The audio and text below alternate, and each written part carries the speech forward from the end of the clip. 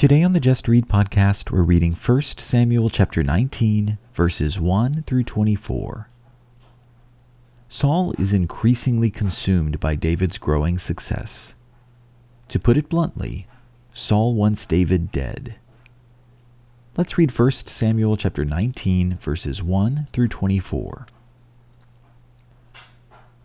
Now Saul told Jonathan his son and all his servants to put David to death. But Jonathan, Saul's son, greatly delighted in David. So Jonathan told David, saying, Saul my father is seeking to put you to death.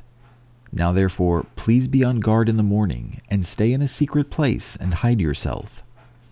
I will go out and stand beside my father in the field where you are, and I will speak with my father about you.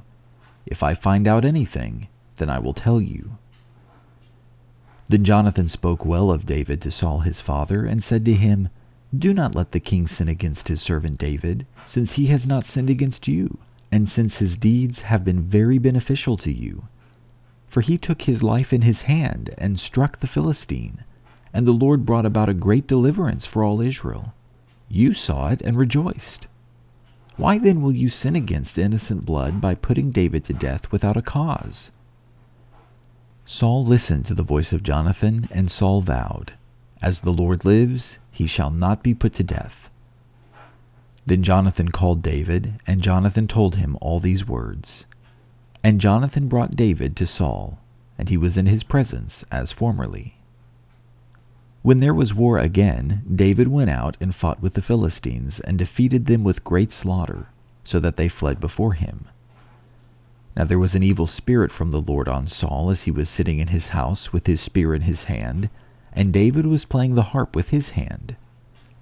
Saul tried to pin David to the wall with the spear, but he slipped away out of Saul's presence, so that he stuck the spear into the wall, and David fled and escaped that night.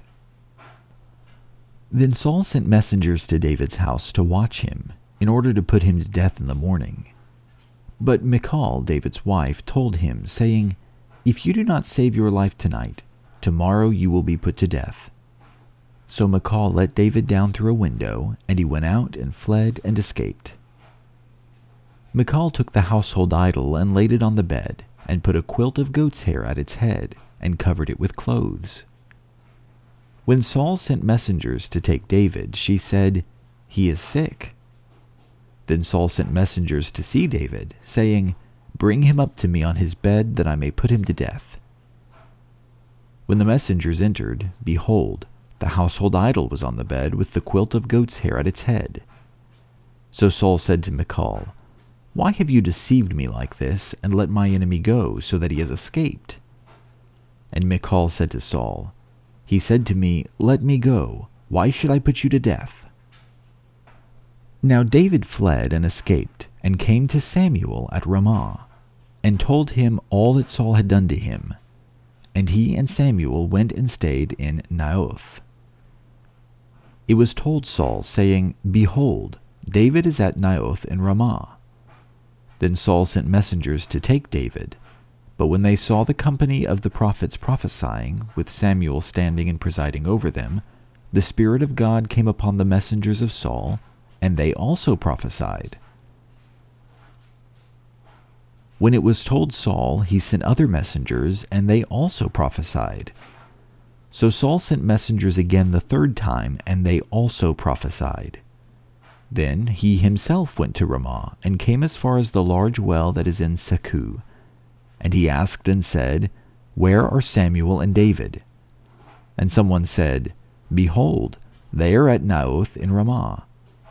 He proceeded there to Naioth in Ramah, and the Spirit of God came upon him also, so that he went along prophesying continually until he came to Naioth in Ramah. He also stripped off his clothes, and he too prophesied before Samuel, and lay down naked all that day and all that night. Therefore they say, Is Saul also among the prophets?